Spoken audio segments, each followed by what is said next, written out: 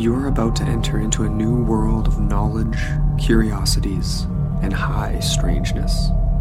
This is a podcast of Straight Up Strange Productions. This episode is brought to you by our Patreon supporters. Become a patron today at patreon.com/intotheportal. Bram Stoker, author of the famous Dracula novel, once said, "There are bad dreams for those who sleep unwisely," implying that in some way there are risks, unknowns, and uncontrollable circumstances as we slip into various states of which some people have called the cousin of death. When it comes to understanding the human brain, things become a bit murky. As little is understood about the deeper mysteries of the mind, and indeed sleep itself. But what if someone told you that there was no need for sleep? Or perhaps even that you could live two lives, existing in a constant state of wakefulness? Strange as it may seem, ideas like these have been the source of inspiration for both dedicated and strange scientific and military research on sleep over the centuries, as well as gut-wrenching stories and urban legends popping up from the woodwork as ideas on sleep deprivation and drug experiments became more mainstream. Tonight on Into the Portal, we delve into the bizarre world of sleep experiments and sleep deprivation, discussing both pop culture, fact and fable, capabilities of the human mind, and ultimately, what happens when we don't go to sleep.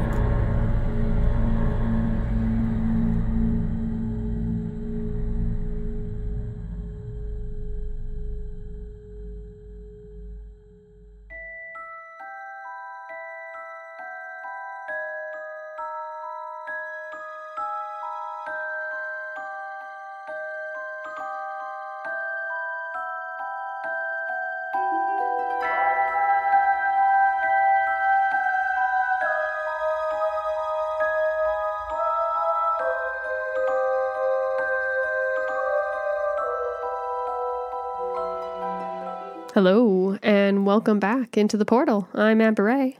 And I'm Andrew McKay. And welcome back to a fresh episode. It's kind of weird. We're getting down to the end of the summer here. It went by really fast.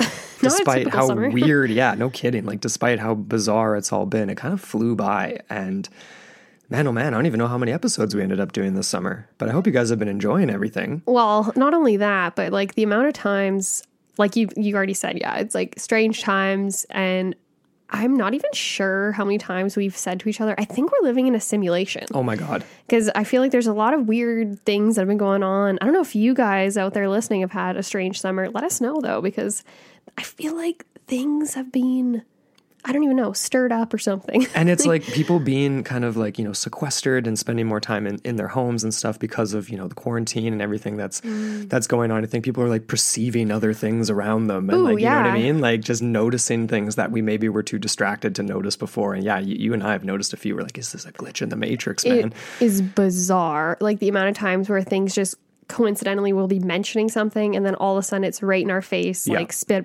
universe just spits it back at us. And it's not just Siri listening to us on our iPhones either. It's more than that. You know what I mean? Because we've said that too. We're who's listening? Somebody's Siri, listening. Yeah, she's always listening. So hey, maybe that's another upcoming episode when we're going to look into some simulation and just talk about our lives. But before we get into this week's episode, we have a tiny bit of housekeeping. First and foremost, we wanted to say a massive thank you to a new patron. We have Jana S. She's joined us as an ancient explorer over on our Patreon page. So we're just really happy to have her join the crew. Mm-hmm. We actually have a new cryptozoology episode in the works as well. So for all of our patrons, stay tuned for that. Really excited to talk about that one. If you haven't checked us out on Patreon, the link is below.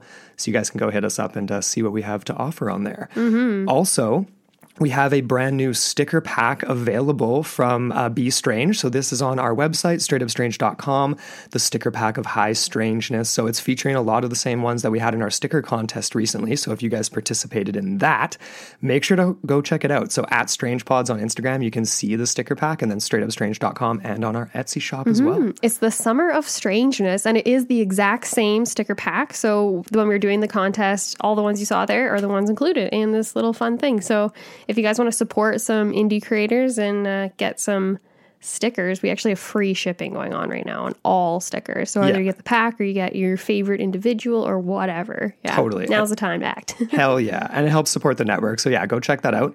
And then last but not least, we just wanted to say a big thank you to Ace over at Nothing Ever Happens in Canada podcast. She sent us some awesome stickers and stuff. So thank you so much, Ace. So wicked. They're like holographics and all sorts of fun stuff. Like, she does such a good job. She really does. So thank you so much for that. And then also our good friend Doodle Kev sent us a sweet pack as well. So thank you to Kev and Tiffany. He does amazing artwork. So like, if you guys haven't checked him out, go check him out at Doodle Kev on Instagram, or you can find him on our website as well. And Nothing Ever Happens in Canada podcast, you can find everywhere you get your podcasts. So make sure to go check out those guys. Doodle Kev is open for commissions as well. So make sure to see what he's up to and hit him up for some of that.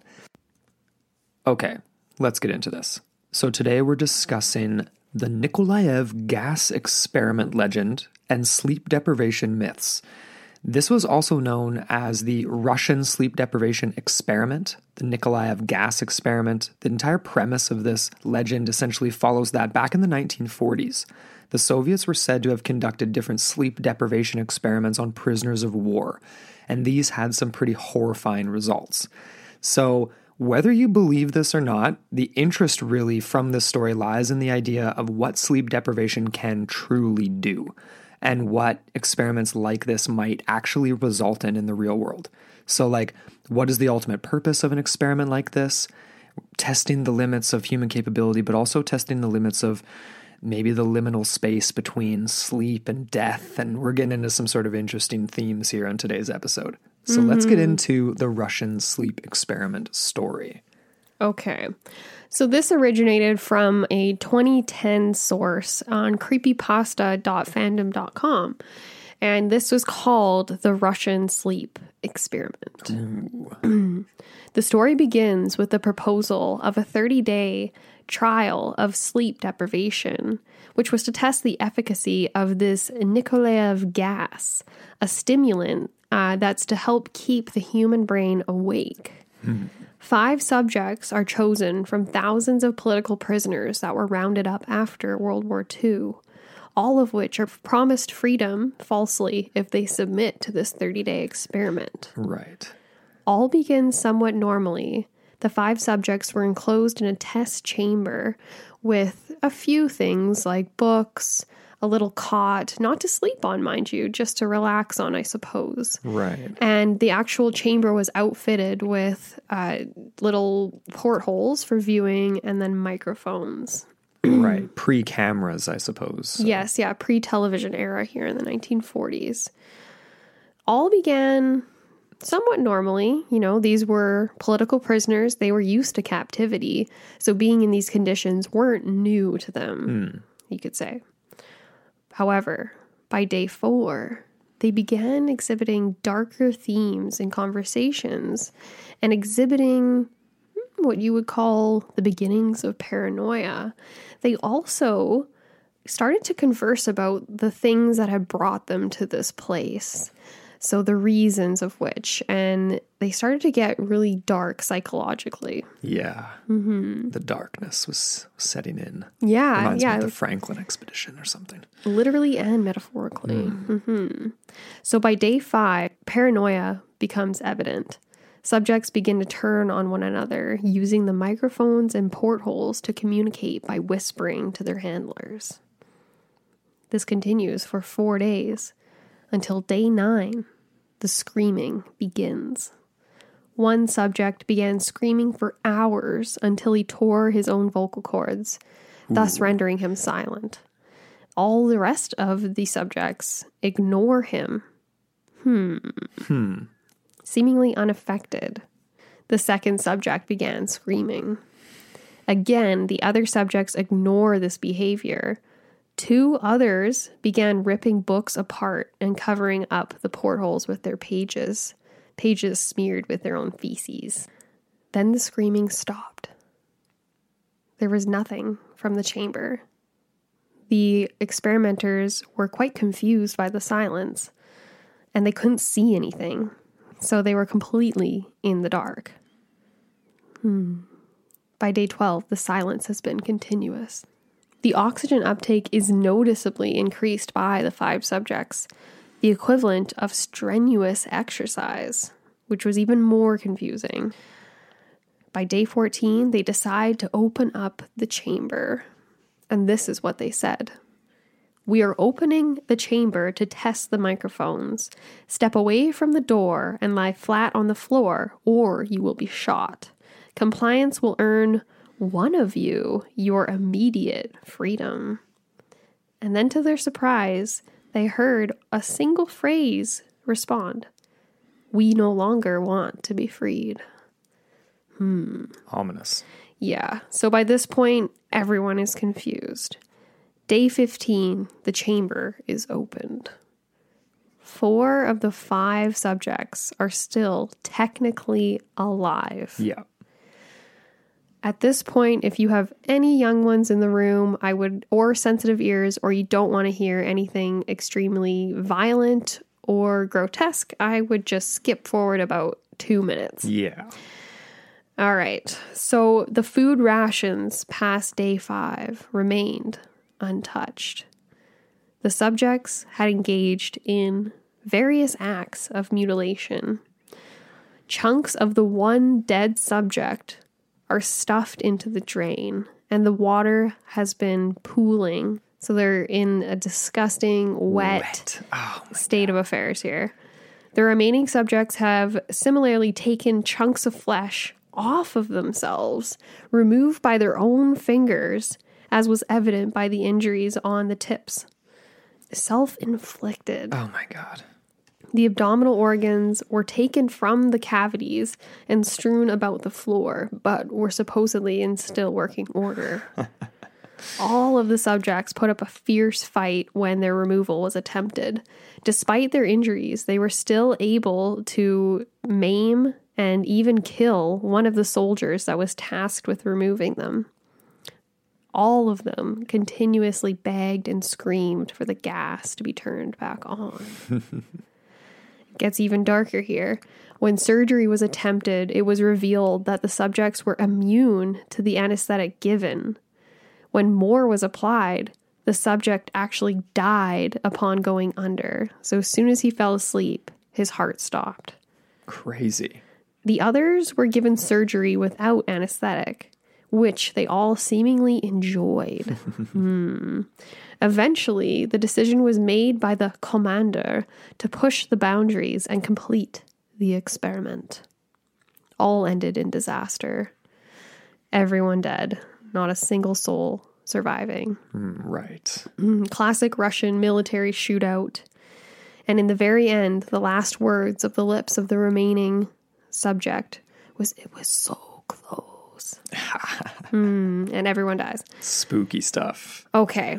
So this story touches on a lot of different things. Like, we need to break down the crazy here. Let's just pause here and absorb for a second. Yes. And if anyone is really keen on hearing the full brutal version, we will have that link posted. So definitely, you can check it out on the original Creepypasta website. Yeah. And get your fill, because I don't really want to get into all of the details because it's quite brutal. It is extremely gruesome and graphic. Paragraphs and paragraphs of it too. So I'm like, all right. I mean, even for creepypasta, it's definitely at the upper echelon of morbid, I would say. Yes. Yeah. Because it just goes on. You're like, okay, like you've described 1, 2, 3. Oh, right. There's the other 2 you got to describe everything for as well. Got to get them in there as well. Probably my favorite aspect of this story, though, is the idea that because the experiment wasn't complete, quote unquote, they had to continue. So that to me is just a classic Russian sort of move where it's like, you know, it's kind of like this top-down order that needs to be fulfilled. Yeah. And someone's going to pay for it. Totally. Exactly. At any cost. Well, yeah, I mean, totally just obviously crazy story. We know that this is a fictional piece, obviously, like we said off the top, posted to Creepypasta around 2010. And at this time, people really did, even though it was posted to Creepypasta, they took it quite literally. They thought there was, people ran with it on the internet, right? Maybe this is leaked from a secret facility. Maybe this was, half the story's true, and there was some sort of Russian operative, former KGB. Maybe this got out somehow. Yeah, the nugget of truth that kind of, totally. Because Russia, you think Russia and you think very secretive, you think all sorts of crazy stuff, moralist sort of scientific experimentation, which we have some real examples of that we'll get into in this episode. Totally. So there is the interest on that side of it, although we do know that this is, there isn't evidence to prove it is a fictional story. But what really gets spooky and scary for me, and like for us here at Into the Portal, is when we ask ourselves whether the fiction here is in any way possible or plausible, at least in some regard. What would happen if people were forcibly deprived for sleep for that long with some sort of experimental gases or things being injected into them? Would they potentially go insane? Not to the same degree necessarily, but would they maybe lose their minds? Would they access different areas of the human brain through this process potentially? Yeah, would there be some sort of adaptation or evolution going on? Or devolution, I guess, if you want to think about it in linear terms. Absolutely. So let's continue on here. Let's just break down the urban legend even more, because we know the Russian sleep experiment is fiction, but it's interesting because, however, there is some interest in whether or not the story was rooted in some kind of truth. And this is what is still perpetuated online, or at least there might be some sort of source of inspiration for the story. And there are people who will insist that the story's true. Secret government lab, and we do have a reference to a government lab that maybe was the impetus for the story. But in so many ways, these creepypastas are a lot like, those classic grocery store checkout, like National Enquirer magazines and newspapers. They're crazy stories, but there have been in the past some cases linked to actual reports that you would find in like other publications. Most notably, like UFO sightings is one of the main examples that pops into my mind. But it reminded me of Fox Mulder, classic, just because this has come up on X-Files in episodes before. I know it's fiction as well. You guys don't start tweeting at me like crazy, or Fox is a real person. But this idea that there may be some nuggets of truth hidden amongst the woodwork of these sort of very, very crazy pop culture, alien UFO monster interdimensional craziness that we see on creepypastas and on the front pages of these sort of wild magazines at the grocery store checkout. For example, we covered an episode on our Patreon on gateways to hell, hellholes found around the world. Right. And this just reminded me of the super deep borehole in Siberia, where it's a site of another urban legend, very much like the one you just recounted, where there's the screams of the damned that were recorded when they lowered down a device, to great depths within the borehole.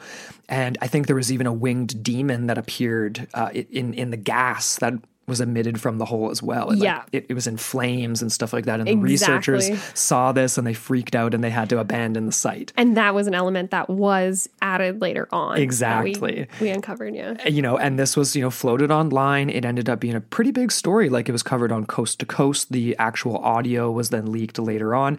It ends up being, an unconfirmed urban legend. Yet the borehole in and of itself does indeed exist. Right. And is the site of some potentially, not clandestine things going on, but definitely not all the information is there. Not all the information. And actually, you can make another parallel to this fictional story that we just mentioned, because it's another attempt to go beyond the limits of what's been done before. Exactly. So, in that sense, it's obviously this is like a geologic version versus manipulating the human brain to extend it or whatever. You know what I mean? But it's very interesting. And again, Russian connection. Yeah, exactly, right? And to continue on that theme, I kind of pulled up a few examples of stories that very much like the creepypasta we referenced. If you saw these stories there, you would no doubt believe they were fiction. So the first example I wanted to pull up, just to kind of give some more context to all of this, were the Soviet human-ape hybrid experiments that sort of began in the late teens, early 20s. There was this one famous zoologist, Ilya Ivanov, who was an expert on artificial insemination. He was supposedly very much, quote unquote, in a bunch of different articles, hell-bent on actually coming up with this half human, half ape hybrid. The idea, I think, was to try to create a super soldier. But I think for him, as a researcher, it was more just to see if he could do it. From Stalin's side of it and the government side of it, there was more of a purpose. He's almost like a Dr. Moreau of the real world. Very much so. And he was adamant about this in public. He told zoologists a decade earlier in the country that this was possible. He was going to go to Africa, collect species, bring them back, and attempt this. He was actually financed by the Bolshevik government, goes off, catches some chimpanzees, orangutans. He artificially inseminates a human woman. Of course, he fails. His attempts do not work. He ends up being exiled after a series of very, very gruesome experiments involving both human women and chimpanzees and various primates. That's crazy. This is the type of thing, like if you didn't know this happened, or that this was a thing, and you saw Humanzees on the cover of one of those magazines in the checkout line, it is exactly like the Nikolaev gas experiment, right? Oh, totally. You could even I'm honestly, if you saw that in a magazine, I'd be like, oh yeah, what is this, a new Fiji mermaid kind of thing? Yeah. Or even, there's so many ways you could go about that. That's insane though. Okay, wait, so he was taking human women and implanting them with chimpanzee sperm. I'm believing that, as far as I know, I think it went both ways. Oh, really? I think he was trying both ways. Just to see if he could get anything. And it didn't work out. I mean, that deserves it. That's an episode in and of itself. Oh, totally. That guy, and then also this other dude. I thought it was the same guy initially, but he's actually different. His name's Vladimir Demikov. And he was the guy that was doing he was transplanting dogs' heads onto different dogs. Yeah. So lots of crazy stuff. Like, that's real life vivisection right there. Island of Dr. Moreau, man. That is absolutely that. And that actually happened. There are photographs, there is evidence. This is whole documented. Yeah. Literally 2 dogs together. Like, one was like a little Shih Tzu or something, and he was like on the shoulder of another hound. Yeah, you guys can Google the images. It is kind of disturbing. It is so brutal. Like, I'm horrified by all of it. Oh, well, it gets even worse from there. I mean, obviously, if we're dog people, so maybe it doesn't. But technically speaking, I think for most it would. I pulled up this other example that I thought was interesting because it kind of ties into the urban legend of the Nikolaev gas experiment. And it is this very much a clandestine facility known as Lab X, or Number 2 facility. There's a few different names for Institute it. Number Institute 2. Number 2 or NII-2. This was a lab in which poisons, gases, and various different things were created to use against political enemies of the state. So it was a poison factory for the Kremlin, which is a phrase that I thought was really fun in this. That is pretty cool. In this article I pulled up here. Established in 1921, this was Vladimir Lenin. I mean, obviously that guy had a lot of political enemies that he would be happy to get rid of as quickly and as silently as possible. And that was the purpose of this facility. It was to come up with poisons and different things that were like undetectable. That was kind of the main thing. In 1939, it was renamed Laboratory 1. And there was this guy who ended up running it, Grigory Marinovsky.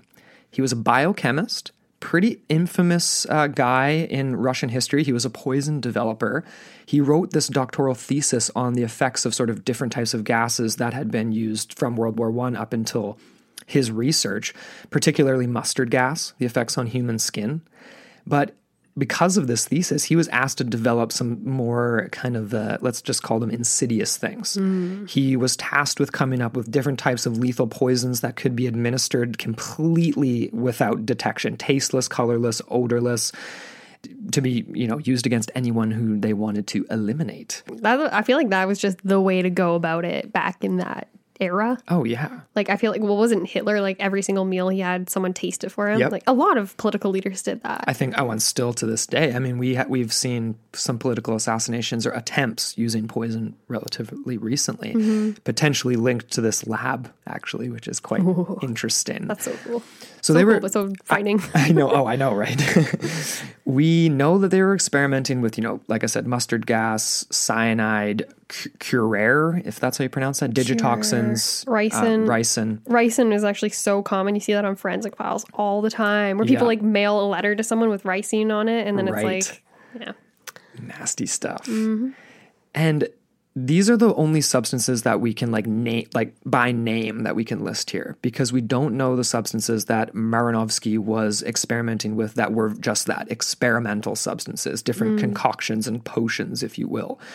The most common way in which he conducted these tests was essentially to inject people. They took prisoners from the gulags, political prisoners and military, prisoners of war, and under the guise of essentially a routine medical checkup or injecting them with something to essentially keep them healthy so they could keep working in the gulags, he was really testing his poisons and other insidious substances. Crazy. We don't know if gas was used in these experiments. I couldn't find that, and that would have been the real connection as an idea for the story.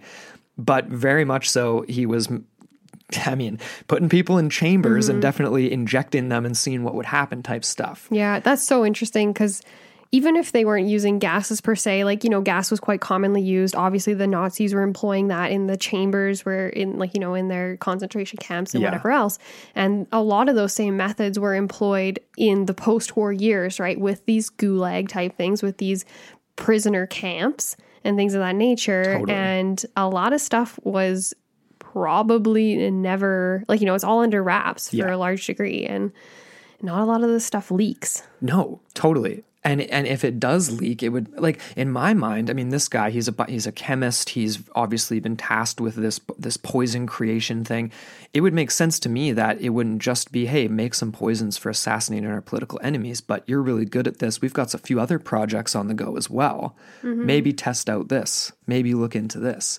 And when we read that story off the top, or when you gave that story off the top, the gas experiment, urban legend, it just screams amphetamines to me. Yeah. And that's what you said. It was some sort of an amphetamine keeping them awake. A stimulant, which we know was tested by all governments all over the world to create a super soldier, essentially. Keep people awake for forever. And we've got a pop culture fun reference in a second here about that.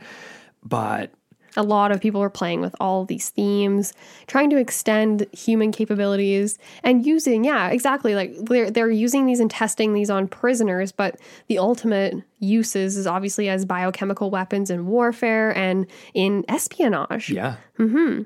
Whether it's within your own government or outside in the international sphere. Yeah.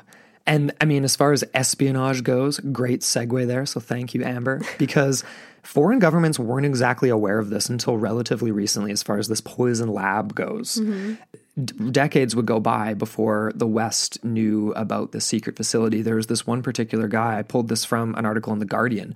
His name was Yuri Shvets. What a name, hey? Former KGB, who actually ended up living in the US, but he claimed to have visited this top secret Lab X sometime in the 80s. And he was tasked with picking up a quote-unquote truth-telling drug to use on a captured American source at the time. The operations were basically the KGB had to approve anything coming out of that facility. So I read this thing, I didn't include it here, but there was even Gorbachev, the prime minister, president, whatever, he didn't even have access. He was like, oh, I want to know about this. And the KGB was like, nah, sorry. Can't tell you. How weird is that, right? I think Putin would, Putin's former KGB. But yeah, true. He'd be able to find out maybe not as much of a pushover as Gorbachev was, perhaps. It's even the people in positions of power aren't privileged enough to know. Right. It's unless you really need to know, because maybe one day they're going to use it on you. Exactly, right? How crazy is that? Yeah. So the KGB had to approve any use. And this guy Shvets, he mentioned that in this laboratory, they not only were concocting poisons, but also various different experimental narcotics and psychotropic substances. That kind of ties into the urban legend, right? So what he picked up was a vial of what he called SP-117, whatever the heck that is. Okay. But he also noted that the arsenal, quote unquote, of all these other substances at this lab had to be at least another 116 potions, as he states. I just thought that was very interesting phrasing, implying that there could be some very, very, very strange unknown substances happening. Chemical, that reminds me of like alchemy or something like that. Oh, yes. I'm also like simultaneously reminded of like every single like 007 movie, like, you know, where they're using different serums, different liquids. Like, what was that one latest one? Is it the latest James Bond? Maybe not anymore. The one that starts where he's in New Mexico, there was one, Mexico City. Yeah. And then by the end of it, he ends up in that, like in the middle of the desert somewhere. I can't even remember where. And they like use that like serum on him or something. Yeah, which one was that with Daniel Craig? Quantum of Solace, I think it was, where there's using it. It's the guy from Inglourious Bastards, right? It's the bad guy. Yeah. Yeah. Anyway. I don't know. Yeah. That's so crazy though. Potions. It's got that Hollywood vibe to it when you hear that word for sure. 100%. It also brings to mind like Harry Potter. Yeah, you mentioned that before we started recording. Totally. Maybe a little bit of a less sort of whimsical looking potion cabinet than Hogwarts Castle, but yeah. It's so interesting thinking about, the potential substances that could be found here. The idea of using psychotropic substances for different things, like, again, that just reminds me of like the CIA and AK-47. Was that it? Or no, that's MK Ultra. MK Ultra. Sorry. I know AK-47 is a strain of weed. Yeah, you're totally MK and AK. You're just thinking MK cannabis Ultra, strains. all those experiments. Yeah, so the idea that there's all kinds of things, and if they are experimenting with amphetamines, that could produce, like, you know, if you think of a meth addict, and it's really sad, but thinking about some of the habits and behaviors that result from that type of drug use and the things that it does to your brain, as far as like, you know, you're on a trip for what, like anywhere from 18 to 36 hours sometimes. And then on top of that, like the idea that you could be picking at your own flesh and seeing things that aren't there, hallucinations. These are all things that come from sleep deprivation. When you combine sleep deprivation with chemical substances, like what the heck are you in for? You don't really know. Yeah. And that's even like, what is it, salvia? That's not anything to do with sleep deprivation, but again, produces very active hallucinations and things of that nature. For like an extremely short period of time. Yeah. So it makes you wonder if there's any inkling of truth to those 5 subjects and their fates in that chamber at the top of the story here with our creepypasta. Mm-hmm. Like, what were they seeing? What were they experiencing? And they were clearly addicted to the gas, right? Because they were just, that's another thing too. Points to and chemical addiction. Amphetamine of some kind. Yeah. So there's a whole slew of different elements that are coming into play here. And of course, when we found out about this experiment or whatever, creepypasta, whatever you want to call it, we were instantly reminded of X-Files, one of our favorite episodes ever. Yes. From season 2. What is it? Episode 4? Yep. Sleepless.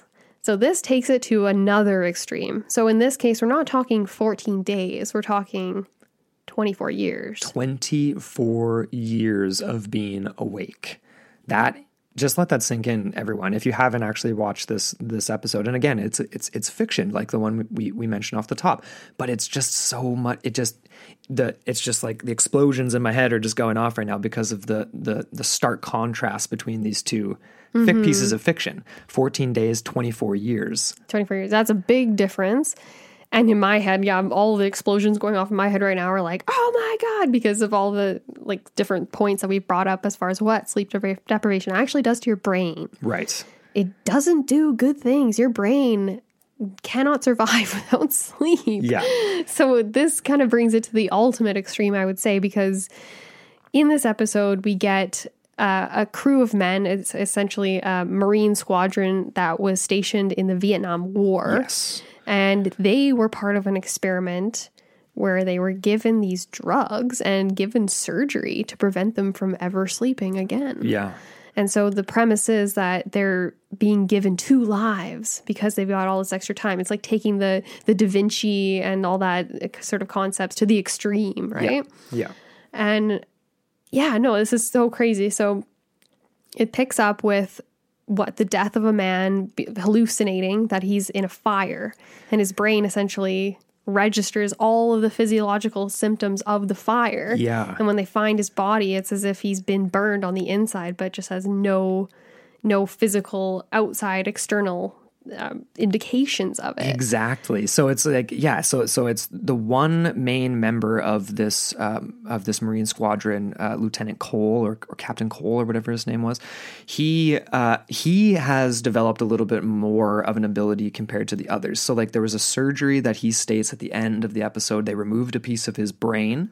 And then in addition to drugs, that's what was keeping them going until they went AWOL. And so obviously that implies that surgery didn't work. The drugs made them go insane, very much like the urban legend off the top. Yeah. Some sort of an addiction / just like not in of your right mind, right? It's almost like they created a super soldier, but they weren't able to harness it. Exactly. And again, like we mentioned that earlier, the whole idea of using amphetamines and stimulants was this to attempt to make a super soldier stay awake for 2, 3, 4, 5 days at a time on the battlefield. You have night attacks. You have a massive advantage over your enemy.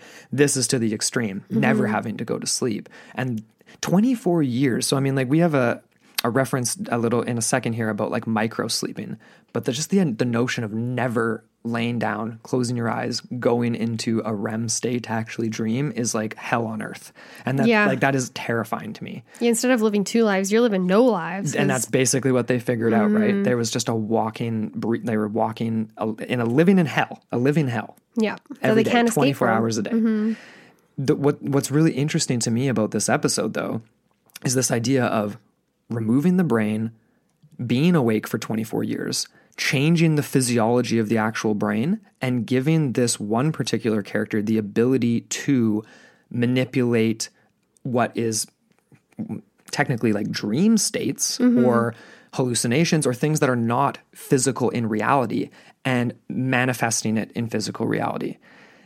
Like just by the fact of being awake for 24 years. And like, not just manifesting it in his brain, manifesting it in others. Right. Like manifesting, it's not really a bullet coming out of a gun, but the belief is so strong and the person sees that bullet coming out of the gun, entering them, and then it becomes real. The death fire, is real. yeah. Or the fire. Death, yeah. He's got burn marks on him. Or the stab wounds or whatever it is. Yeah, because all these deaths are happening in the dream state. So nothing physical is happening to them, but yet they still die because they believe it so profusely.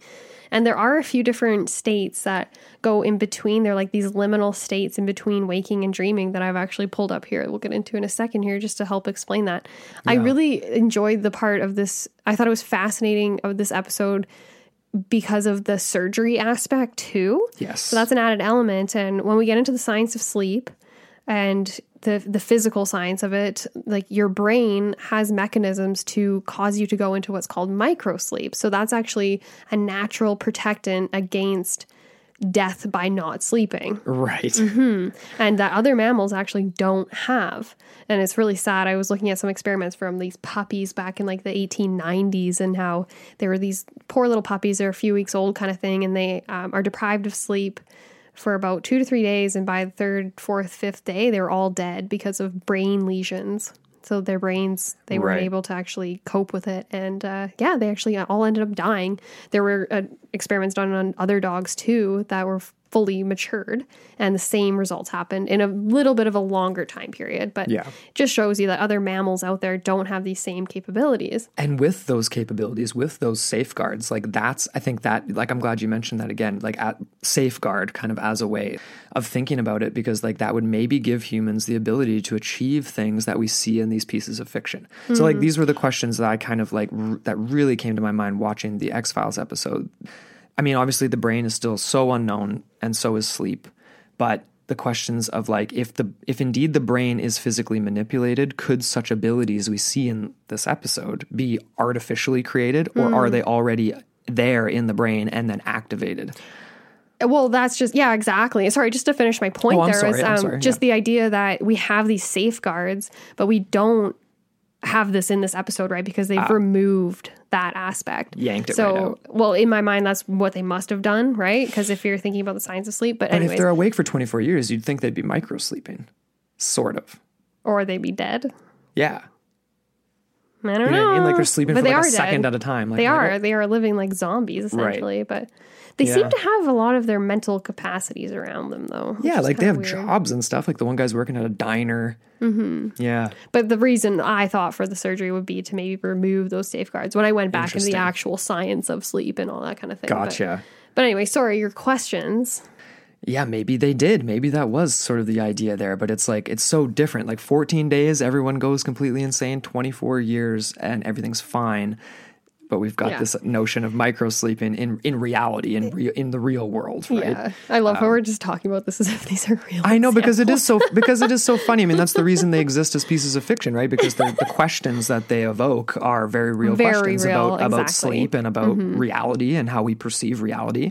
You know, like another question I thought was like, does never going to sleep in some way, like you kind of said, alter the physical state of the brain? Like either evolving, you used the word devolve a minute ago, to the point where there are sort of energies that maybe do indeed exist, but that aren't seen by normal people, that can then be manipulated or at least perceived in a state of being awake for 24 freaking years. You know what I mean?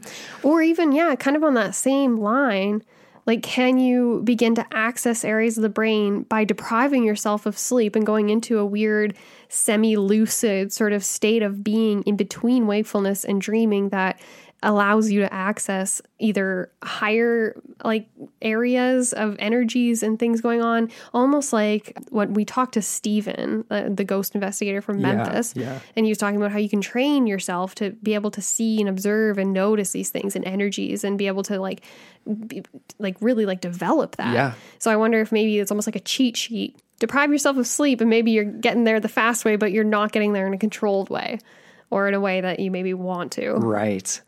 Like that's the easiest way to see the thinning of the veil, because your state of mind is more towards... It's more vulnerable. Yeah, and more towards just like the less physical reality that we are in when we're awake. Exactly. You kind of loosen those boundaries. Right. That's kind of what I'm thinking.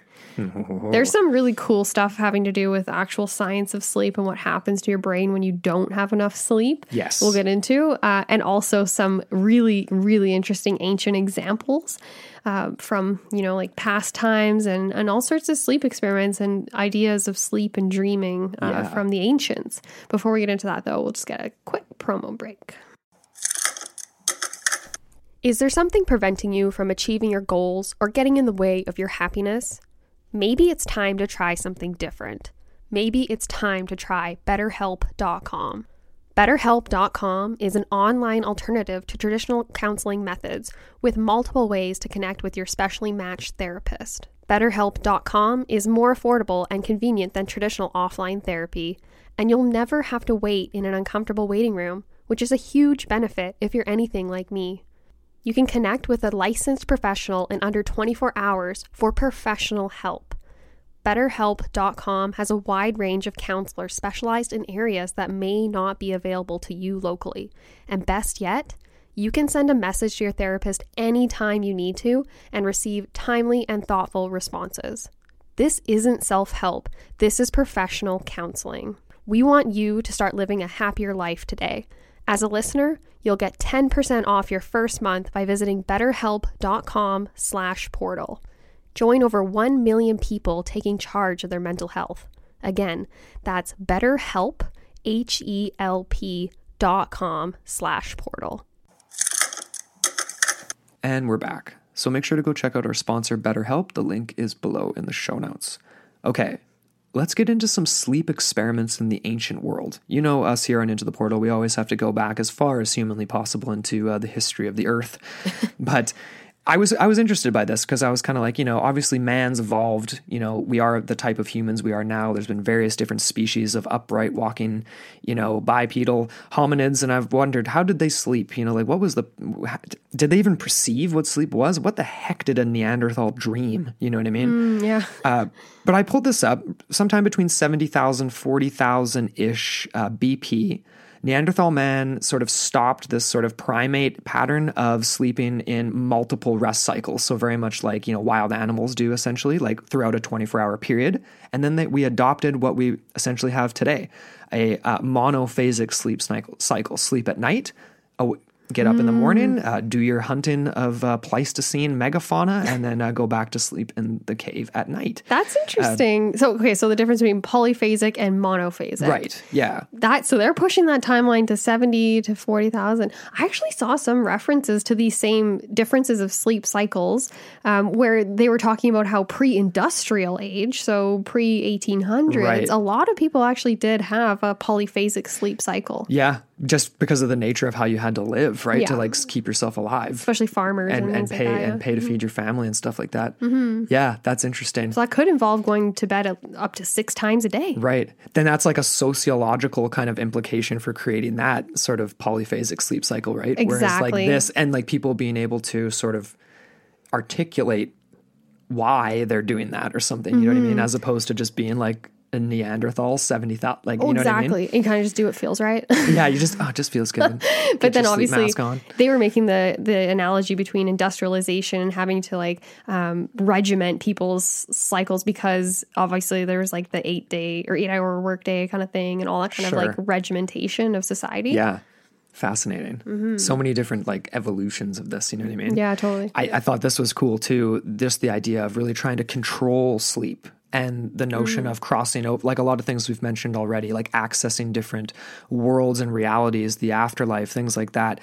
Civilizations in ancient Mesopotamia, India, you know, the ancient Egyptians and the ancient Chinese, they use various different sort of potions and remedies, including things like divination, bloodletting, various different medicinal plants, in order to regulate sleep and try to control their dreams. Whether or not sleep deprivation was a big part of this is sort of like up for debate, but it was definitely a part of some sort of shamanistic rituals and stuff like that, staying up for a long time, hallucinating, in addition of like taking something like whether it's magic mushroom type stuff or whatever across different civilizations, kava. right? I just thought this was really interesting, the idea of like trying to control your perception of reality or like your access points to like other places through sleep, and them trying to like understand sleep in the ancient world. The idea of like in ancient Egypt, they were really into lucid dreaming. So this idea of like the Ba, the Ka, and the Aka, like the 3 stages of the soul. The Ba as the soul was often seen as like out of the body. So we can see like hieroglyphic depictions of almost like a sleeping body, a figure of a human, and then like a bird-like figure with a human body and the head of a bird hovering over top of it.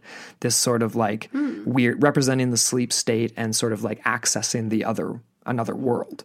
Okay. This sort of like multi-dimensional levels of the self, and this being intimately tied to the idea of sleep and also sleeplessness. Like it's just sort of this hallucinogenic type state. I mean, for me, lucid dreaming is almost kind of tied to that, because you're so aware of like what's happening. You're in control. Yeah, and you can train right? yourself to do that. We actually had a blog on the Strange Times talking about lucid dreaming. Yeah, and All Things Dreams. If you guys haven't, go check out that show. Yeah, All Things Dream. She's great. That's interesting though. Like the idea of the ancient Egyptians' depictions of sleep and the underworld too, right? And the idea of they had these 2 realms, right? They had the upper realm, the lower realm, and even you can see that in the cycles of the sun to the moon. Totally. It's just all like it's the under and lower. What am I trying to say? The upper and the lower. Right. Yes. realms. And when you go to sleep, you're kind of going closer to the underworld. So, I mean, they were definitely messing around. I wonder if they had some sleep deprivation experiments, throw you into a chamber beneath one of the pyramids and see what happens type thing. Ooh, but I just thought that was kind of like interesting context for the history of sleep. But again, we always come back to this question as to what the hell is going to happen if you don't get enough sleep? Well, let's go back to our earlier question, like, because you kind of posed it, like, does never going to sleep in some way alter the state of your brain? Of course it does. It turns into mush. But a more reasonable question, like, at least not getting enough sleep. So if you're depriving yourself of sleep, whether it's you're not getting enough hours in a night or you're going several days, like say you're a doctor or a medical professional or a driver or all sorts of other things, the notion of not getting enough sleep does some serious damage. And I can't come up with any examples of like, oh, lack of sleep turned this person into a superhero or anything like that. Yeah, because a superhuman or whatever you want to call it. But totally, it definitely can go bad. And so I actually went to the CDC and they had some information on even just like the occupational risks associated with sleep deprivation. So this was actually a NIOSH manual for nurses. Interesting. And even before I dive into that, like we already mentioned off the top, and I don't even like touching on this because it's so sad. And I'm like, once someone does it once, why do people have to friggin' repeat it? And so there was multiple experiments done on puppies and dogs. And this was, like I said, in the early 20th century and also in the late 19th century as well. It was just to prove whether or not a mammal could die of sleep deprivation. And of course they achieved this, like I said, in as little as a few days. And when they went to do the autopsies, all of the brains of these poor dogs exhibited lesions. And so they were basically just falling apart, their brains, and they weren't able to restore, because that's what you need, right? You need to restore your brain. And as little as we know about sleep, we know that a lot of that stuff happens while we are in bed sleeping. Of course. And so this NIOSH manual gets into a few pretty obvious things. Like obviously your short-term memory and working memory declines significantly. Like your ability to store and recall information, even as simple as a phone number. Like, you know, something like that. Or your ability to make decisions and have insight into your situation is reduced drastically, while things like risk-taking behaviors increases and erratic behaviors increase. Which makes sense, sure. Exactly. And regular things like filters around, like, you know, when you're in public, they start to dissipate. You get angry, so aggression and irritability are all very common.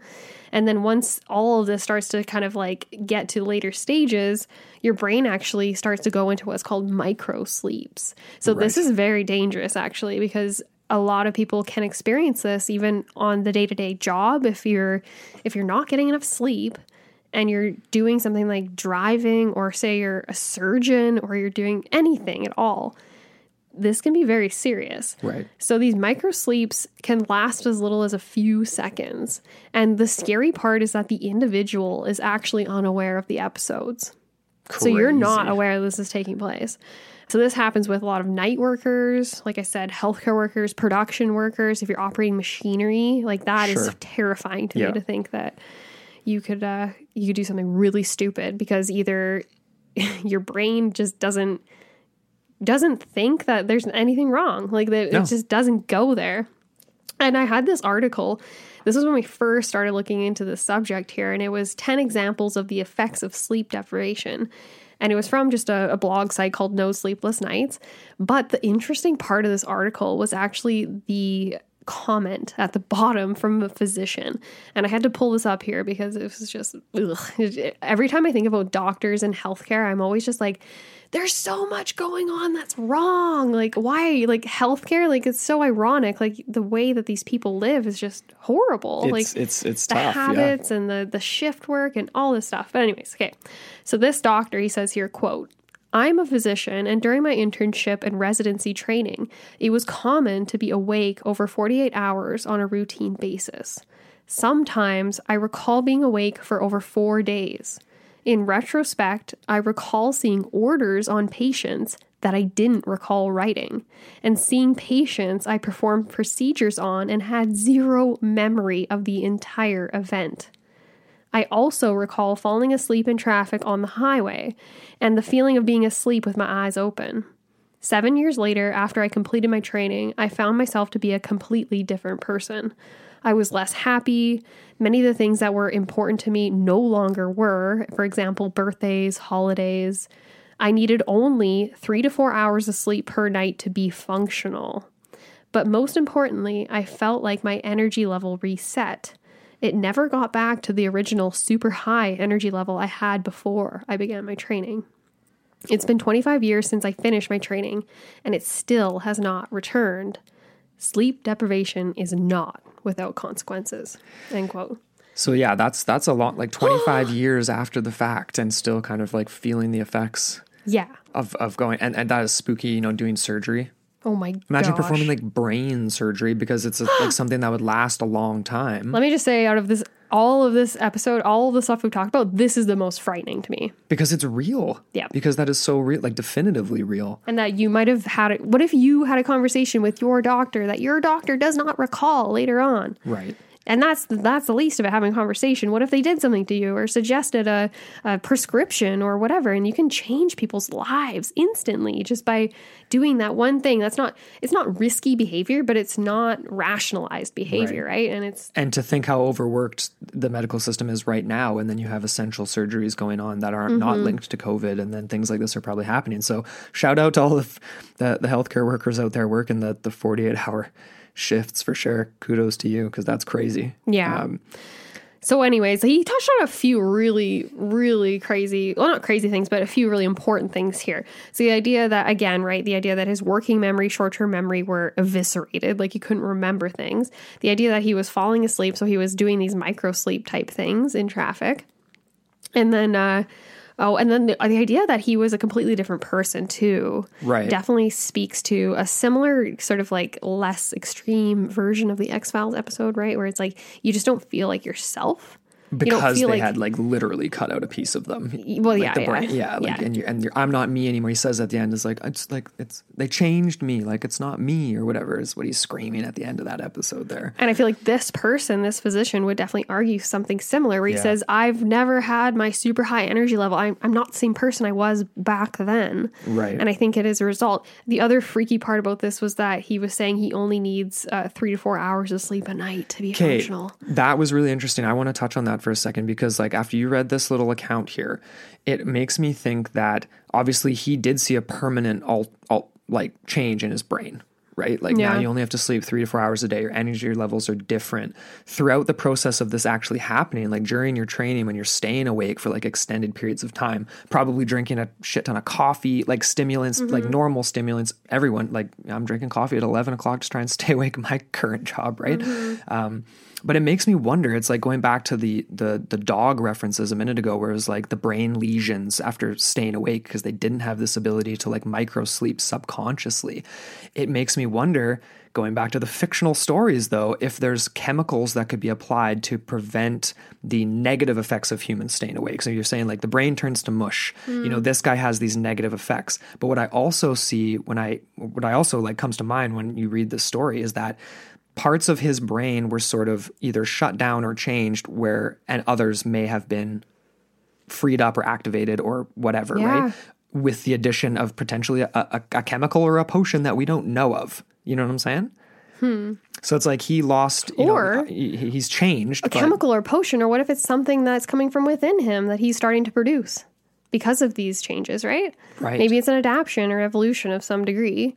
Right. So in like the paranormal aspect of it, it would be maybe like someone who something along this lines could maybe end up like a Stephen Williams, right? That's where it's like your brain's changed and now you can perceive things slightly differently. The chemical composition's changed. Maybe you see shadow people more often because your physical perspective is different. Shadow people. Ooh, that's getting into a clinical psychological effect of sleep deprivation that I've pulled up here. There's 2 versions of this. Perfect segue. Yeah, totally. I honestly, just one other thing though, before we get into that, is just the idea that in this case, it doesn't seem as if he has any sort of benefits at all. No, it seems as if it's all very negative, and it's really sad to think that even he says right off the bat he's less happy, and many of the things that were important to him no longer were. So he's almost like a shell of his former self. It's weird. So that makes me think that perhaps in some ways his brain is able to run efficiently on the job, but other than that, it's like I shut down. Like, you know, maybe it's trained itself to just shut down after that. So he's not able to really care and have those like extras in his life anymore, which is really sad. If you're a super soldier though, that's like kind of the most ideal outcome. Yeah, to not care about anything. Yeah, exactly. Yeah. Interesting. So I did want to pull up, because like we've got some modern sleep experiments and sleep deprivation specifically experiments. Before we get into those 2 very classic, famous examples, I wanted to touch on these psychological effects, because this bleeds into paranormal too, because we do see a connection to things like you said, shadow people, and of even like, you know, just other hallucinations in general. Yeah.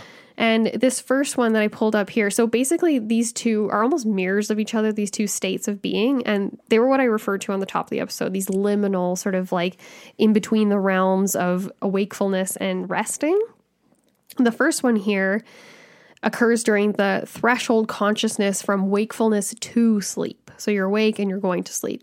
And it's called hypnagogia.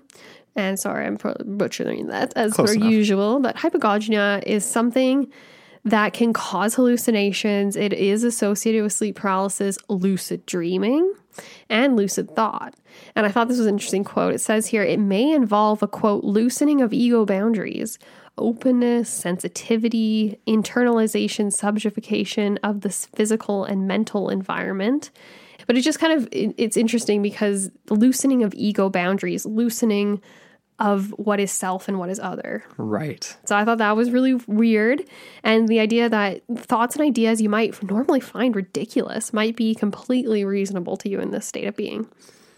I like that. Isn't that funny? And it was so, because as soon as I read that, I was like, oh my God, that's like me like almost every night when you're talking to me and you think I'm still awake, but I'm not awake. It happens literally every single night. That's not even exaggeration. 7 days a week. 7 days a week. The big one right now is when I'm like, hey, Amber, where's your sleep mask? And you think I'm asking you about your mask, like for going into the grocery store, and it's in my purse. And I'm like, no, it isn't. Well, that's perfectly reasonable. And then the other inverse of this is like the hypopompic state.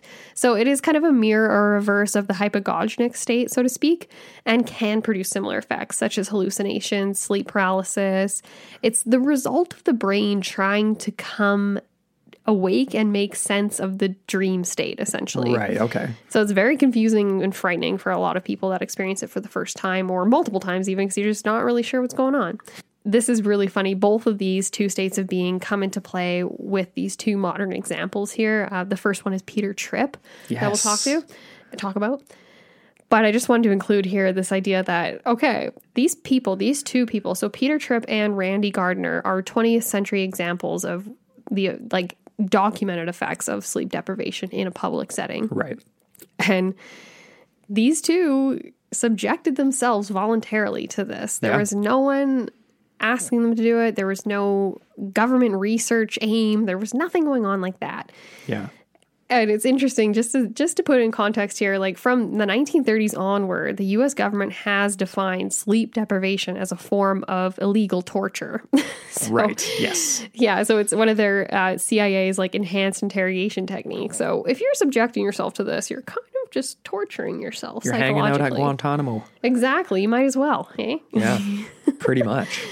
Yeah, so the first one came about just on the cusp of the 60s. Yeah, 1959. Peter Tripp. What a name, especially for a radio DJ. Unless that was just his DJ name. Could have been. Trippy Tripp. Yeah, Peter Tripp. He was from New York, radio DJ from New York area, and basically what he did was he enclosed himself in a glass tube, and the idea was to go on a continuous DJ set to raise money for a local children's hospital. And he actually managed to stay awake for a little over 200 hours, like 201 hours or roughly 8.3 days in total, which is pretty freaking impressive if you think about that. I mean, that's pretty insane. In Times Square too, eh? Right in Times Square. I mean, we got to find some photos of this for sure. Witnesses did observe many of the things that we've mentioned in this episode, though, like erratic behaviors, rudeness, swearing at people around him. Hallucinations was another thing that eventually did occur with Peter, where he thought that there were spiders in his shoes. And that reminds me too, again, kind of like the idea of amphetamines and potentially that being the impetus for like picking your skin. You're hallucinating from drugs. If you're also hallucinating because of sleep deprivation, and those two are kind of put together, maybe there would be the ability to really like do some things that aren't. Yeah, and he was believable. he was given stimulants too. Right. I think he was also consulted by a couple psychologists who monitored the entire experiment. So these were the ones who gave them to him. And his family, after the fact, they had a few interesting things to say. I mean, he was a changed man. He went on to essentially lose everything in his life, his job, his family.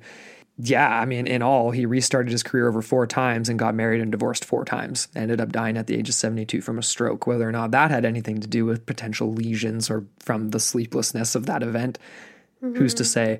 But he was a changed person, very much like the doctor example you gave a second ago. Yeah, and he did complain of like instability emotionally, and then also recurring headaches. And so these are all exactly, like you said, they're controversial in attributing to the actual experiment itself, but a lot of people will say that there are long-term effects of sleep deprivation that can definitely change who you are. Yes. And I think Tripp would definitely be in that sort of realm. He went on to have he tried to continue on with the DJ stuff. Apparently he got involved in some scandal and then he had to quit the whole game. He tried stocks or something. He tried getting into the investment game, I think, for a little bit too. And then, I don't know, he just kind of like bounced all over. And like I said, like 4 marriages, 4 divorces, like clearly this guy, like, he's got some issues. He might, and whether or not you can attribute that to the sleep experiment again it's all subjective, right? But this was his life and this is what happened to him. Randy Gardner saw what happened to Peter Tripp and wanted to do it better. So 4 years later, in 1963, at the age of 17, Randy Gardner decided to do his own sleep deprivation experiment for a high school project. That's commitment. I know, right? So originally it was going to be him, and then his 2 friends were monitoring him. However, he actually ended up getting a Stanford researcher involved who heard about the experiments and wanted to go and monitor it, so just to verify the results and everything. And so Randy's goal was to go 11 days without sleeping. He managed to achieve that. He actually got a little bit past the 11-day mark. And he is still to this day the validated. So there's been a lot of people that will claim to be the longest without sleep kind of thing, but he's the only one that's been validated. Officially. I think it's like under the Guinness Book of World Records kind of thing. Gardner, he wanted to not go 9 days, not 10 days. He wanted to go 11 days. Like he was really determined.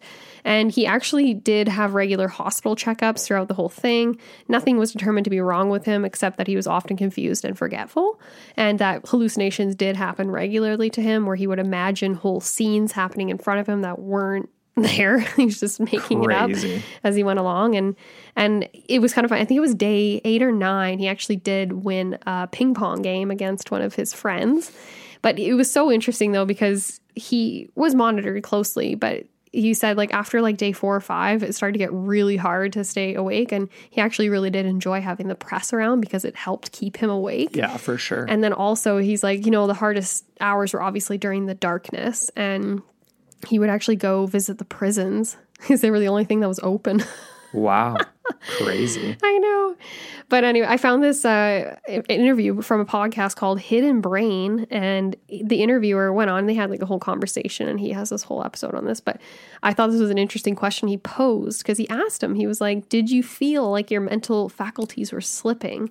That it was harder to answer questions, it was harder to remember something or formulate a phrase or sentence?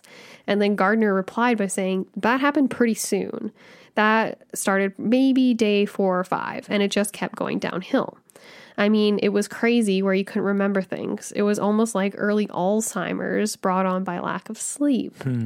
Interesting. And Randy, after the 11 days, he ended up sleeping for, I think it was 13 to 14 hours. He said he felt totally fine. His family didn't observe anything erratic or anything. However, decades later on in life, he is an insomniac. So he kind of attributes it to his earlier success. And he's like, it's funny because it's followed him his entire life. He's known as he's like the sleeping superstar of the world kind of thing. Sure. And he does kind of say like, don't test the limits. Right. He's almost like, I'm a cautionary tale right here. So just don't do it. Don't mess with sleep. Sleep's important. I wonder what grade he got on his assignment. I would hope he got an A+. And I'm actually sort of second guessing myself. Maybe it was Randy who didn't get into the Guinness Book. It was one of these 2 guys. They didn't submit it in time. Oh, Randy definitely did he get in? Yeah. Okay, good. Yeah. At least he got that then. At least. I hope he got an A on the subject on the report as well. But so clearly, I would say that both of these cases exhibit different aspects of the consequences of sleep deprivation. And like I said, these are subjective. You could attribute them to other things. Obviously, a lot of people in this world suffer from insomnia and they haven't tried to deprive themselves of sleep. So yeah. I don't know if Randy's just trying to play it safe for everyone else and be like, just don't tempt the fates. Don't do it. Yeah. I mean, after these 2 guys, these 2 stories and everything we've talked about so far, it makes me wonder if there's a happy medium. If there's, we've talked about the notion of the brain changing in potentially a positive way. All the evidence seems to be in an inherently negative way. You're not really accessing it's not like the Stephen Williams thing where it's some sort of maybe like a cheating way to train your brain into being able to like perceive other energies or things around you differently or anything like that. Or even just be a more efficient human. Don't spend as much time sleeping. Do other things in your life. You know what I mean? And that's like the Da Vinci and like the Tesla type thing. And that's what I was kind of thinking. Like, is that sort of the happy medium where they used that polyphasic sleep cycle? So they were basically only sleeping, what was it, like 2-3 hours a day? Kind of thing? Yeah, I think so. It was about that. In 20-minute naps or whatever it was. But that makes me wonder. I mean, these were two very brilliant individuals. Tesla in particular was very much interested in these sort of imperceptible, unknown energies of the universe and chakras and things like that. And sort of things that are only... Was he trying to access them? Was maybe not only his sleep cycle a part of just being more efficient and getting more research and his projects done, but a means of actually tapping into those unseen energies. Well, researchers will argue, and they will agree with you to a certain degree. There are people in the population, I think it's about 5% of the population, that can go with like 6 hours or less sleep in a 24-hour cycle or something. But for the rest of society, it's a lot of health costs, it's a lot of financial burden, it's a lot of social costs, like a lot of things you can't really fully measure, right? That are definitely like negative cognitive performance things. But there is something known as the Uberman sleep cycle. I looked at mattressnerd.com just to learn more about polyphasic sleep cycles and the Uberman cycle. And the Uberman is essentially... It's interesting. It is this polyphasic. So you can do it. You can have up to 6 different sleep times or bedtimes in a day.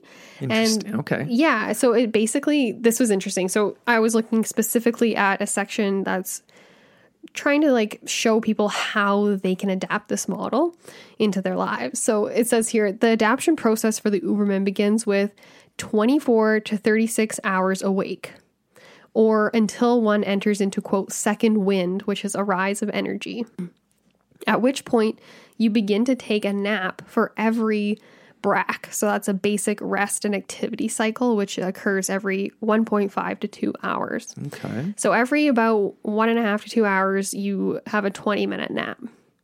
And then you begin with this sort of like adaptation thing for like about 2 to 4 days, until you're getting these regular REM naps, which I don't even know how you actually like know you're getting these.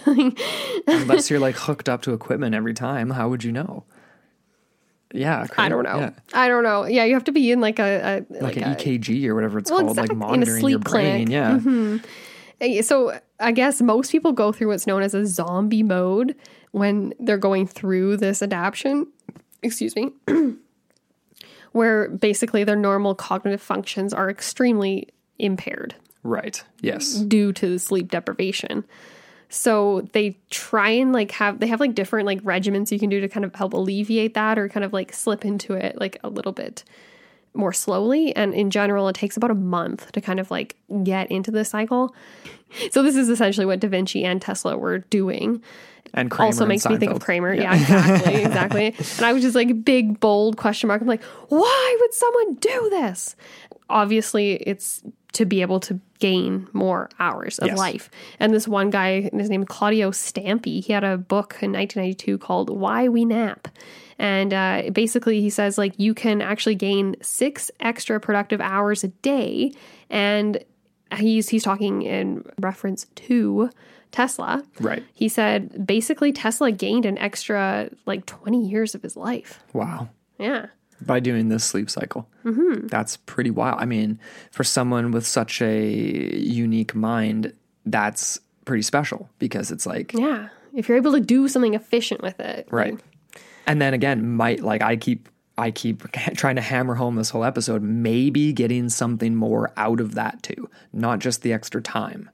But like maybe you actually are able to see an equation differently. You're able to perceive something differently. Your brain isn't the same as someone who is just sleeping for 8 hours and getting up and doing their regular thing. But you're not getting to the state where it's turning to mush, having these overt negative effects necessarily. Yeah. You know, it's fun. I think about it more. And like when you think about the basic rest and activity cycles in reference to that, like you could definitely be way more productive if you're like, okay, you go through one of these cycles. Essentially what this is, it's, okay, so a basic rest activity cycle, like I said, is anywhere from an hour and a half to 2 hours long. And the first half of that is characterized by extreme activity in the brain and high energy. And then it slips into like, it's like a wave, right? So you have the upper end of the wave and then the lower end of the wave. Yeah. And in the lower end of the wave, you're actually restoring basically, what is it? The potassium and sodium and potassium. Right. So those are the two ions that we use in our brains to communicate electrical signals. So when those deplete, that's when we need to go into that slow state. And when we sleep, people propose that obviously this sort of restoration's happening too. So I'm thinking like maybe you would be way more active, like your brain would be way more active if, say, you're going through these every like 2 to 3 hours. Like, right. Man, it's like when you get up in the morning and you're like, oh, my brain's on fire right now. I've got X, Y, and Z that I want to do today, and I'm going to write everything down. And I feel like I have so much energy. And then by like 11 in the morning, you're like, yeah, I'm done. Yeah. And you're just like, yeah. And then me, I always think like, oh, if I take a nap, I'm just going to be tired for the rest of the day. Tired. Yeah. Yeah. I feel like I don't think using cannabis would help with this 20-minute sleep cycle thing. Like, you know what I mean? Like when I was like the guy who is an insomniac after the 11-day thing, that was the first thing I thought. I was like, man, how is anyone in this day and age an insomniac with like everything that's available? But I get it. I mean, I've never stayed awake for 11 days, so I wouldn't really, I can't say. I don't think I could do either one of these ends of the spectrum. I couldn't do the 20-minute nap cycle thing, and I definitely couldn't stay awake for, I mean, I've probably done a day and a half of like travel where I'm awake, and that's about it. That's probably the max of it, I'd say. And then you're starting to hit that second win where you're like, I'm so tired that I'm not tired anymore. Yeah. And that's kind of what they're talking about when you start to go into the Uberman cycle. You need to hit that first. To me, it's almost like it reminds me of a sleep version of that crazy diet that everyone's into. What's keto? The freaking keto, man. That reminds me of that, where it's like, yeah, you're just going to extremes. I say moderation. Get your 8 hours a day and call it a day. Oh, man. It's so funny you say that, though, because obviously, wouldn't this be a great reality TV show? Well, it's already been done. Yeah. Already been done. In 2004, there was BBC. They did a show called Shattered, which I'm not sure why they would call it Shattered because there's no glass or anything involved, but it was like a contest format where contestants were pitted against each other to see who could stay awake the longest, and then they win a cash prize at the end. It didn't really make for great TV, though, and it was like almost just like too weird, and it got a lot of negative reviews and things, and there was a lot of the contestants weren't really expecting what happened to them, even though none of them actually suffered, well, they attest to, none of them suffered from long-term effects. Right. And I think it was 7 or 8 days. 7 days. Yeah, it was 7 days. They were challenged, but it was brutal, right? Because they do challenges where it's like, you have to go and lay with a comfy, big, oversized teddy bear and watch the paint dry for 2 hours at 3 a.m. and not fall asleep. Oh my God. So it's just torture. That is legitimately torture. That's the same as what you just said. The CIA, it's illegal. Torture. Yeah. And then the very last thing they did at the end of the 7 days was, I think there was 3 remaining contestants, and they made them go for like a lay down. So they turned off the lights, and they had cameras on them so they could see, but they weren't able to cover their face or eyes or anything. And if they closed their eyes for more than 10 seconds, they were eliminated. But yeah, so they had that. And then at the very end, the winner started to like make these really weird, erratic head movements, and they weren't sure what was going on. And the people were kind of freaked out, like the producers and stuff. Right. But she was actually not like doing that involuntarily. She was doing it to signal to the bathroom, because she had to go to the bathroom really bad, but she wasn't allowed to leave the bed. Right. And if she said anything, if she talked, if she did anything, she would be eliminated. So she was trying to like gesture to them to the bathroom, but they weren't picking up on that. Yeah, this doesn't sound like great TV. No. I think reading the Russian sleep experiment creepypasta would be much more entertaining. Let your imagination do the fill in the Mad Lib blanks. So we're kind of coming down to the end here. I mean, ultimately, there's so many other things that we can get into with this, right? And I think there's going to be not necessarily a follow-up to this episode per se, but definitely some more that touch on sleep. You know, we were reminded of things like Edgar Cayce, the sleeping prophet, sleeping psychic, who is definitely going to be in a few episodes we have coming up on Atlantis and a few other things. Remote viewing is another aspect of brain research that I think does kind of tie into this a little bit, and just sort of like what state of the brain are people able to do these certain types of things. And actually, we were watching an Unsolved Mysteries the other day, where it was kind of like remote viewing, but while you were asleep. Yeah. There's a story about a gentleman whose friend was a Kuwaiti pilot who went down, captured by the Iraqis, and he dreamed to the letter, 100% accurate, the exact experience his friend had. And then when they reunited, he told him the dream, and it was exactly the same color of the sheets, same amount of time in the cell, time the handcuffs were on him, the placement of the window in the cell. He remote viewed this while he was asleep. So that definitely kind of ties into this. So crazy. Also, sorry, go ahead. Yeah, sorry. Just on that note, the remote viewing, because you told me this like before we obviously sat down to record this, obviously we communicate. Yeah, we do. But it totally reminded me of, and I've said this to you multiple times, and I really want to hear from our listeners, anyone out here listening right now, because I have often had dreams, and this has occurred over years, most of my life, where I'll go back to the same places. Sometimes they're places that I know in my life. They're places that I know intimately, but I know I've never been there. And I go back to these same, like I call them worlds, because sometimes they apply like the same rules of reality as our life. Gotcha. But sometimes they don't. And but they're always consistent in who I am in there and where I am. And I always think to myself, am I remote viewing someone else's life right now? Like, am I in my sleep state? Am I living through someone else's eyes? Because that's how I feel sometimes. And I feel as though I've lived a life in someone else's life, and then I wake up and then I go live my life. So strange. And so I'm like, I don't know what that is. And they're so consistent. It kind of reminds me of like an Edgar Cayce. You know how he was very consistent with his worlds, and especially when he talked about Atlantis, for example, and things like that. It just makes me think, like, what is our brain really capable of? Are we just these like crazy batteries like Tesla, like there were these conduits through which energy flows? And say if we have the same alignments or the same whatevers, and maybe we're driving with people that are halfway around the world. I don't know. That totally segues perfectly into sort of my ultimate question for this episode. Oh, yeah? Because that's very well put. And really, when we come down to it, my ultimate question is just that. Like, is sleep and research on the brain's state in relation to both dreaming, like what you're just referencing now, or on the flip side, a lack of sleep and sort of maybe a hallucinogenic state, plus the addition of potential potions, if we want to go back to the creepypasta stuff. But is all of this potentially sort of the gateway to other energies and other realities, which is basically what you're talking about right now. In the sleep state, notions of remote viewing or whatever, in the sleep deprivation side of it, the opposite end of the spectrum, how is the brain changing just like manipulated to the point where they can then do things they couldn't do before. And that's what they emphasize in the X-Files episode. They run with it and make it really fun as like a fiction, because this guy can do some pretty crazy stuff. But when we dial it back to maybe something more in reality, these questions are still open. They're not answered. We know very, very little about the brain, not very answered little about sleep. Not answered by Western conventions and Western medicine and all that kind of thing. Like, it reminds me of shamanism too, like all those elements that you just kind of like listed off there. It sounds like magic, but magic is just things that we don't understand yet. Totally.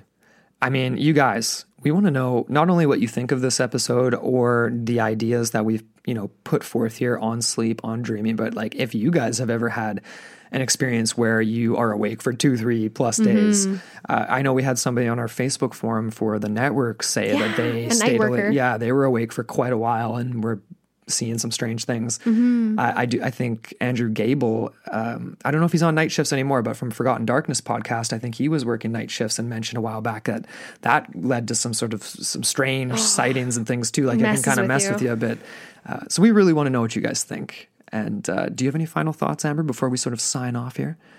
I honestly, it's all fascinating to me. And I love how it's one of those things, like so much that we talk about on the show, where there's so much still to explain. Absolutely. And so much more to know. And it's just one of those things where it's like, the more we know that we don't know anything at all. Exactly. And on that note, I think we should probably let you guys run wild with all this craziness we've talked about today. Go get some sleep, people. Go have a nap, and then you can report back to us. So thank you guys so much for listening to this episode, and until next time on Into the Portal. Your gateway to the bizarre.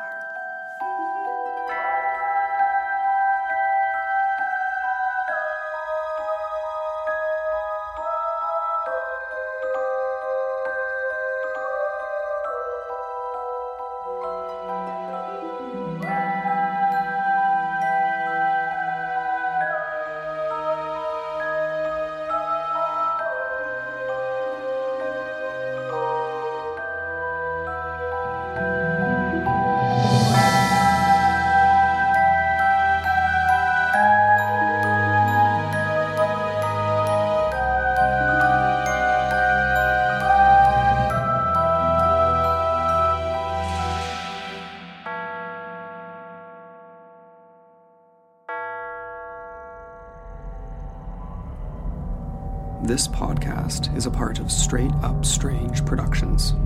Discover more shows like this one at straightupstrange.com.